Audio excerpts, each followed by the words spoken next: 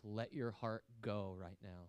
Let your heart be right where it is, however it is.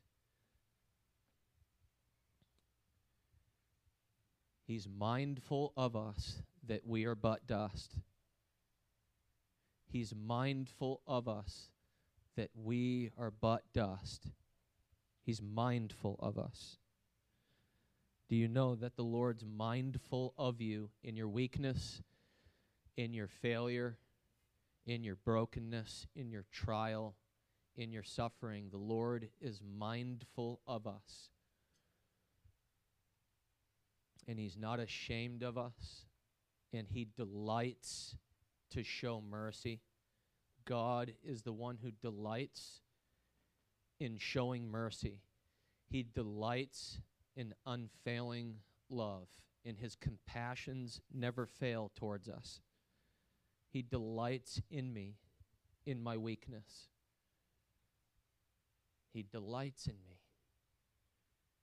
He's attracted to weakness. Do you know that? Do you know that God, He doesn't withdraw from you in weakness. In fact, He doesn't withdraw from you when you stumble and fall and falter and fail and sin. His arms are outstretched all day long. And He never leaves or forsakes. Amazing grace, how sweet the sound, right? His mercy is new every morning. He's near to us. He never leaves or forsakes. He's available. He's near. He's the Lord with us. He's Emmanuel. Jesus, we thank You for Your nearness. In our weakness, we thank You for Your nearness.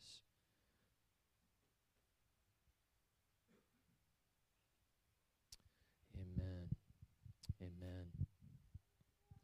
We're gonna continue praying more and ministering as the Lord leads, but I'm just gonna kind of talk today.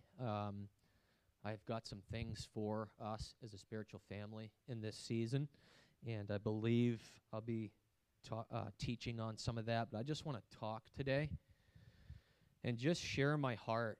So we're just going to be real today, and let's just humble our hearts before the Lord, posture our hearts before the Lord. But, I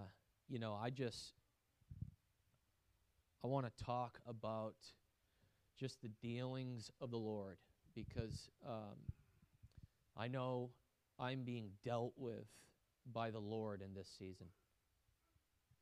And I know in different ways and in different measures, we're all being dealt with by the Lord in this season. And what I mean by dealt with is fathered. We're being fathered. And if you've had any time in the Lord knowing God, you know that there's critical moments and seasons and periods, junctures, thresholds that you cross in your life where that gets intensified. And the way God is fathering you and calling you higher and further goes deeper for a season, because it must. One of my statements in this season is, aren't you glad He didn't leave you where you were? And aren't you glad He doesn't leave you where you are? Right? He never leaves nor forsakes. And many say the prayer and get into the kingdom and hallelujah, my sins are forgiven and I'm saved from hell, and we just kind of leave things there for the most part. And the Lord has so much more for us. He has so much more for us. And He deals with us in seasons in very deep ways. And the Scripture says that He deals with us as with sons. He deals with us as with sons. Right? He says, what father among you, even earthly father, doesn't discipline or craft or train his son for his good, for his own good. What type of father among you doesn't do this for his own son, let alone our heavenly Father, right? Who gets into the deeper places yet again. I know I've been years in this season of just like this mountaintop experience in the Lord. For 9 years I've been in this just season that just keeps going upward in its trajectory. And I say year by year by year, Lord, could things get any better in my experience of you and what you're doing in my life, etc.? And it's funny because the answer is yes. The answer is yes. However, and there's a however to that and an and to that. The answer is yes. Things get so much better, but he has to deal with our hearts to walk in more. He has to deal with our inner life, our paradigms, our attitudes, our character, our appetite, our spiritual appetite has to be dealt with. Our character has to be dealt with. And I mean the places that no man sees. Maybe only you and your spouse see. And guess what? That's the most intimate relationship we have in this age in flesh is with our spouse. And, if hopefully you're able to fully walk in light with your spouse and vice versa, and that's a deep, intimate place of being known in weakness, in trial. And there's something deeper, and it's called the God, the Father of your spirit in Hebrews chapter 4. And here's what he says to me. He says, Joseph, he says, I see everything about you. He says, Joseph, he says, all things about you are uncovered and laid bare before me. He says, there's nothing about you that's hidden from me, but there's things about you that are hidden from you. There's things about you that you don't know that I need you to know. I need you to get in touch with so I can deal with the deepest places of the heart. In Hebrews 4 calls it the thoughts and intents of your heart. And there are thoughts and intents of my heart that I don't even see, that God sees, and at the right time He allows you to see it, and He gives you grace to deal with it. His grace is sufficient. His grace does not leave us where we are.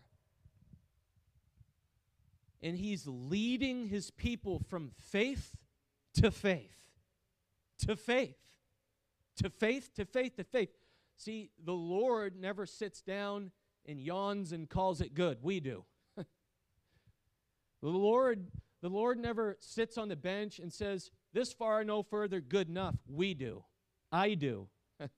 Right? And in those mountaintop seasons of life, we feel, and we have in a sense, we feel like we've arrived to a certain place in our spiritual development and progress in maturity, and you spend years there just reveling in it. My God, look what you've done in my life. How could you possibly have taken me from point A to point B, right? And it feels like He's already taken us from point A to point Z. It's like you've done something so grand and glorious. It's like, praise God. In a sense, it's like, I'm there. Thank you, Lord. I'm a free man, and we are. But it's profound, the intricacies of our paradigms in our heart attitudes that go unnoticed for periods of our life until it's time for the Lord to call us higher and take us deeper. And He begins, as a father does, to lay His hand on you. And He begins, as a father does, to, if necessary, put His finger in my chest and get my attention that little foxes spoil vines. That little things, attitudes, paradigms, perspectives approaches, characteristics can spoil the whole life. A little leaven leavens the whole lump. This stuff's crazy. I'm preaching to me right now, and you can listen, but I'm preaching to me. I'm in a season like this, and I'm not alone in this. This is how the Lord deals with us. And if what's coming is coming in this generation, if what's coming is coming, His dealings are only going to get more intentional and real, because He is a Father and He will not leave us unprepared. He will not leave us in the shoes we're in, because He knows how unprepared we are and how Americanized my Christianity is and how personalized my Christianity is and how independent my Christianity is. And He's not willing to leave me in those shoes. He wasn't willing to leave the church of Laodicea in their shoes. And He comes to them with eyes like fire. And guess what? He wasn't angry with them. He wasn't there to condemn. He was there with eyes of flaming fire, love, saying, I see everything, and I'm here to refine you like gold and silver. I'm here to burn in your midst.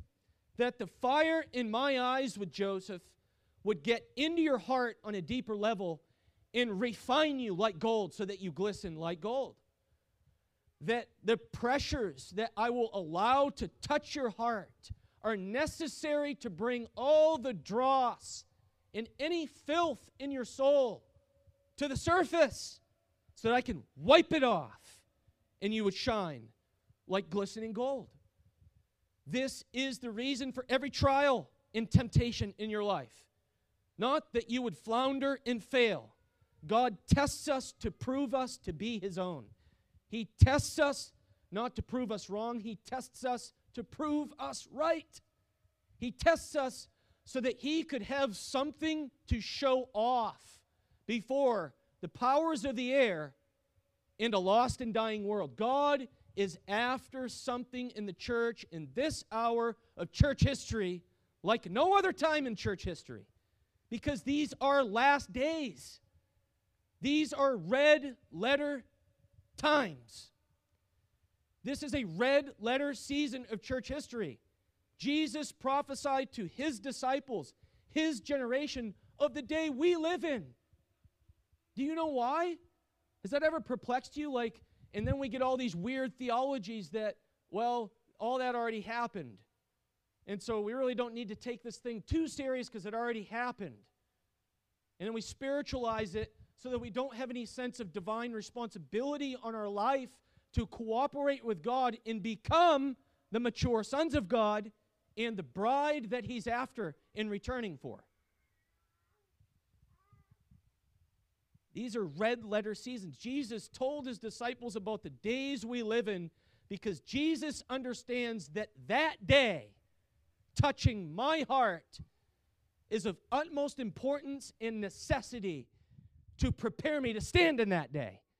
If they needed to hear it, I need to hear it. 2,000 years ago, they needed to hear about that day because Jesus understands how it works in the heart. Listen, not only to stand in that day, but ultimately to stand before Him and receive reward for my obedience. Receive reward for my yes to the dealings of God. That I didn't forsake or despise His discipline. See to it that you do not despise His discipline. For God deals with you as with sons. He's a father. Don't mistake His discipline. And by the way, for most of my Christian life, I could only see discipline through one lens, and it was correction. And guess what? That's not the only biblical meaning of discipline, right? There's pruning and there's discipline, and they're completely different. Jesus prunes the tree that bears fruit. Why? Because He wants to make you more beautiful. He wants you to bear more fruit. So He'll chop things off that are permissible, but maybe not profitable. As Paul said to the Corinthians, He said there's things in life that are permissible, Joseph. They're not sin. They're permissible. But they may come a time in your life where those permissible things are no longer profitable for you because of the time and season you live in and the role I have for you to play in that time and season. Yeah, it's serious. I'm hearing this. So the Lord deals with us as with sons. He's after maturity, the mature sons of God. And guess what? That maturity, if it were up to Him, we'd all be made mature, but we won't all be made mature because we have a part to play in the process. And not everyone says yes.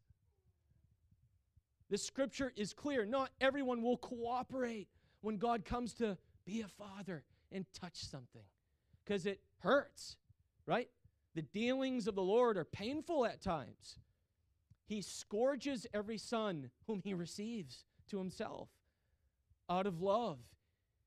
He doesn't spare us of process in testings, in trials, and He doesn't spare us of suffering.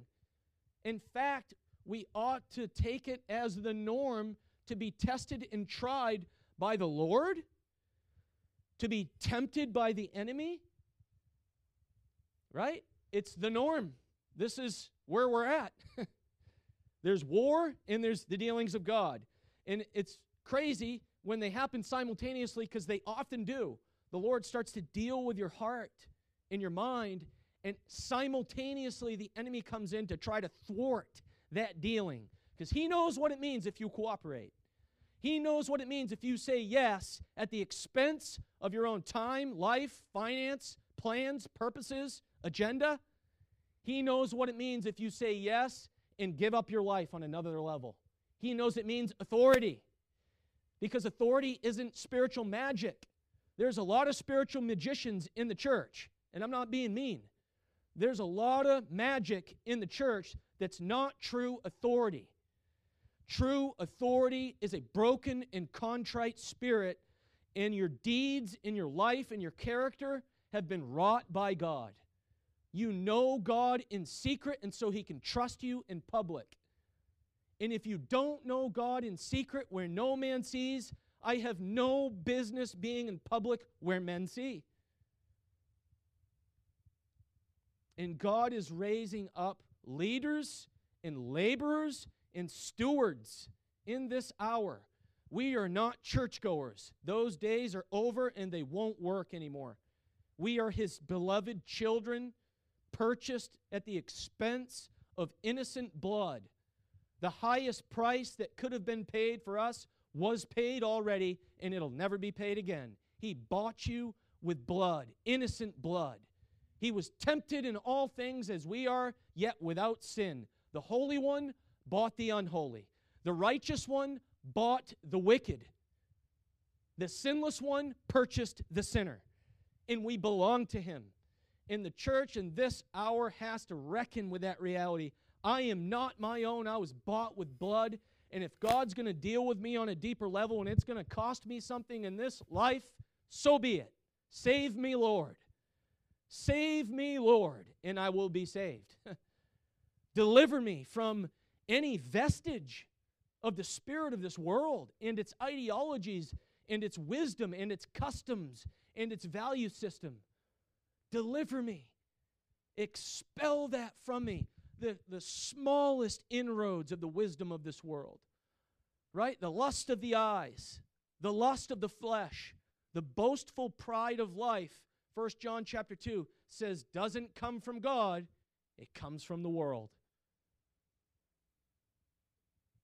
And God is dealing with this stuff. He's squeezing the sponge of our heart. He's purging the inner reality of our lives so that we can steward and express external authority, real authority in the earth to deal with real problems that are only going to get worse, says Jesus, says the apostles. All the more reason I want to take heed to however God is dealing with me as with a son. I want to be prepared, because I'm fooling myself if I think I can just sit on the bench and stay the course and ride out the mountaintop. Matthew 17. Lord, let's build a tabernacle. This is glorious. This is wonderful. Let's just stay right here. This is what it's all about. And Jesus said, no. No, it's not what it's all about, boys. It's not all about your personal enjoyment, the anointing, the glory, the presence of God, the revelation, right? He says, it's not what it's all about. He says, we've got work to do. And after having such a profound, revelatory, prophetic, supernatural experience, he says, come on, boys, back down where the real deal is. Back down among humanity. We've got stuff to do. We can't stay here and hang out. That's being dealt with in the charismatic church. That's one of our greatest errors in every prior move of the Holy Spirit in the church, is that we've turned that move inwardly upon ourselves rather than become stewards and see it through to completion and fulfillment, that it would achieve its ultimate end and result, which is harvest and maturity. The maturity of the church and the harvest of souls and the preparation of those souls to meet the Lord. This is serious stuff. I might be a little scattered today, but I'm just going with what's in my spirit. These are times we live in. God is saying, Joseph, what are you really after? And if there's little places that still want a way of life that's not entirely biblical, He's going to deal with it. He's going to give you opportunity to deal with it. He will not force it, but He will invite you as a father would a son, right? Into deeper dealings, character development, purging, purification, testings of your faith. Profound. He doesn't leave us where we are. So this dual thing of the testing of the Lord on your life, everyone in here has been tested in some way. Maybe you're being tested right now. The Lord does not tempt, He tests. He tests your faith. He tests your character. He tests your obedience to Him. He gives you opportunities and options to see what you'll do so you can see what you'll do so that you can learn the way of righteousness. He wants to prove you to be His own. Profound. He wants to display your life as a trophy of His grace before the powers of the air. Isn't that what He did with Job? Isn't that what God did with Jesus? You look at Job and Jesus, that's the testing of God. And it involves temptation. Jesus was led up into the wilderness by the Spirit to be tempted. God was going to prove that He had a man, a fully human being, a man in the flesh, mortal, tempted in all things as we are. And God proved that His grace and power was sufficient to keep a man from temptation. Profound. Do you know He can do that for you? Whatever you've stumbled in, are stumbling in, or maybe tempted to stumble in. His grace is sufficient. The same power and word that kept Jesus will keep you. Profound. Job was tested, tried. That's like the Bible horror story, right? It's like scary. It's like that. It's like if there's a piece of horror in the Bible, it's Job. Yeah, right. But the jealousy of God to fully develop a man or woman is revealed in Job. And He allowed testing to come upon Job to prove Job before the powers of the air. I've got a man who fears me. I've got a man who will choose to fear me. I got a man who won't curse me. I got a man who doesn't despise my reproof. I've got a man or woman on earth who says yes to the way I'm going to deal with him or her to bring him or her to fullness and give them more than they had before the testing. That's Job. It's stewardship. It's why you and I in our resurrected bodies will watch Job receive a rich reward, eternal treasure before Jesus Christ. Wow. We will watch that man stand before Jesus and receive a reward that he couldn't have had without the testing and the tempting. Profound. Do you want that? I do. Ouch. It hurts. If you want it, you cannot have that without the mess.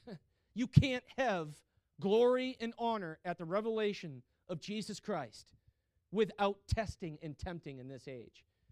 And successful shifting through it. Successful dealings. And if you've had unsuccess with God trying to deal with you as with a son or a daughter, guess what? His grace is so sufficient, you get to put your foot right back in the race and pick up where you left off. Profound. You can't earn this thing. It's a free gift. Take it. If you've spurned him and said, Lord, I don't like this. I don't want this.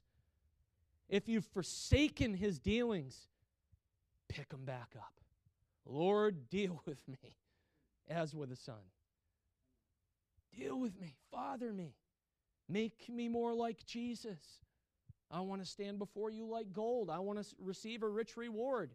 I want to be a good steward now so I can be a good steward then, because they're connected.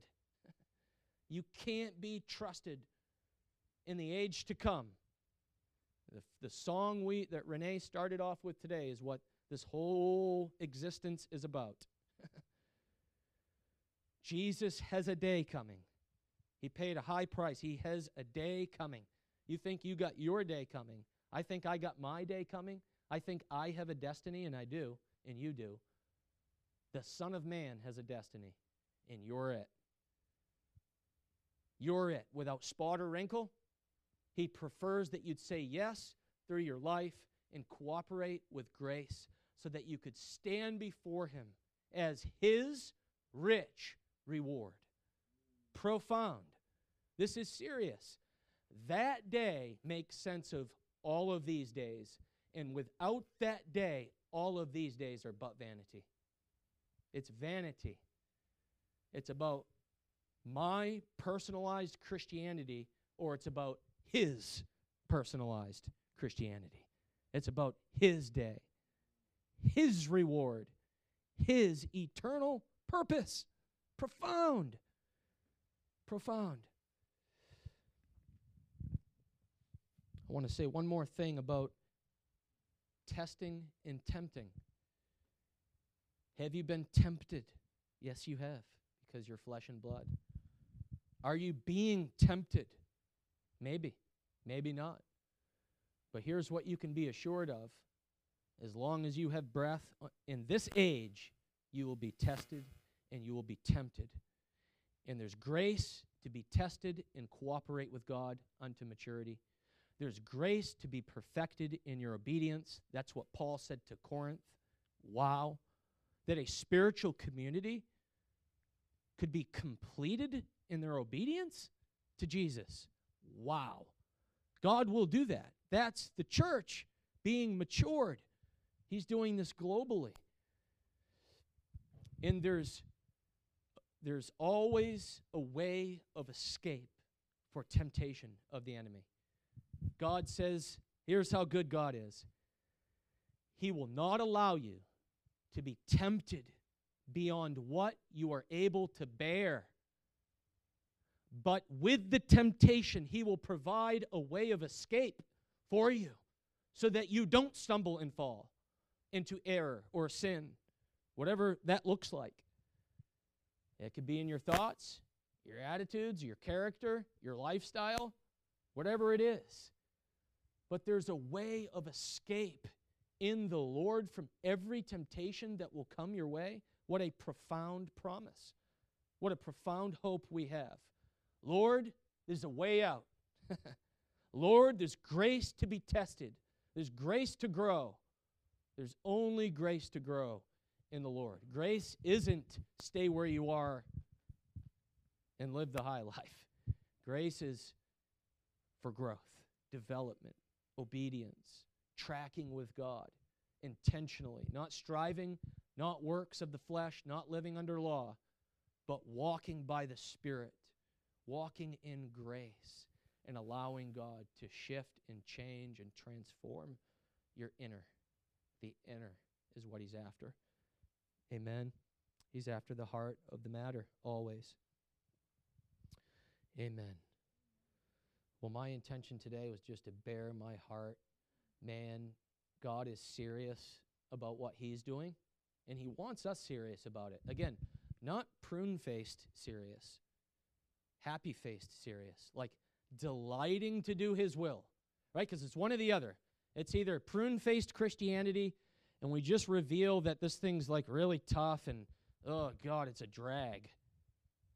Or we understand what He's after and that He delights in us and that He's making us into something that is going to be glorious and beautiful to the world and to Jesus in the days ahead. And it's happy. It's a happy thing. It's a delightful thing. Psalm 40, Jesus said, "Behold, I delight to do your will." Right? If there's another way, I'll take it in the flesh. But nevertheless, not what I will, what you will. I delight to do your will, O God, even if it means crucifixion and absorbing the sins of the world. I'll take it. So, Lord, we ask you to craft our hearts like only you do. Every man, woman, family, household, young and old, we thank you.